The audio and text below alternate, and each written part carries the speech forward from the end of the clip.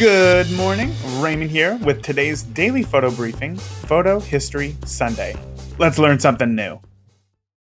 Light bulbs were not commercially produced until 1880 and did not become commonplace in the home for many years later.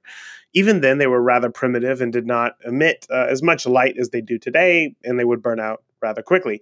So to create a photograph, photographers relied entirely on the sun to expose their image. Because of this limiting factor, to create posed portraits, photographers built studios out of glass walls and ceilings, closely resembling a greenhouse.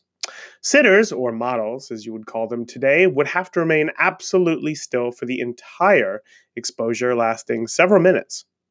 There are reports of a late 1800s amateur Swedish photographer whose model nearly lost an eye after he had her stare into the sun for an entire 5-minute exposure.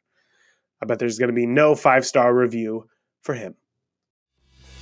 You like waking up and listening to the daily photo briefing? Well, if you are, I would so greatly appreciate it if you would leave a rating for this skill in the Amazon Alexa app or wherever you are listening. Ratings and reviews let me know you are listening. They fuel me to keep going, bringing you more daily photo goodness. Thank you.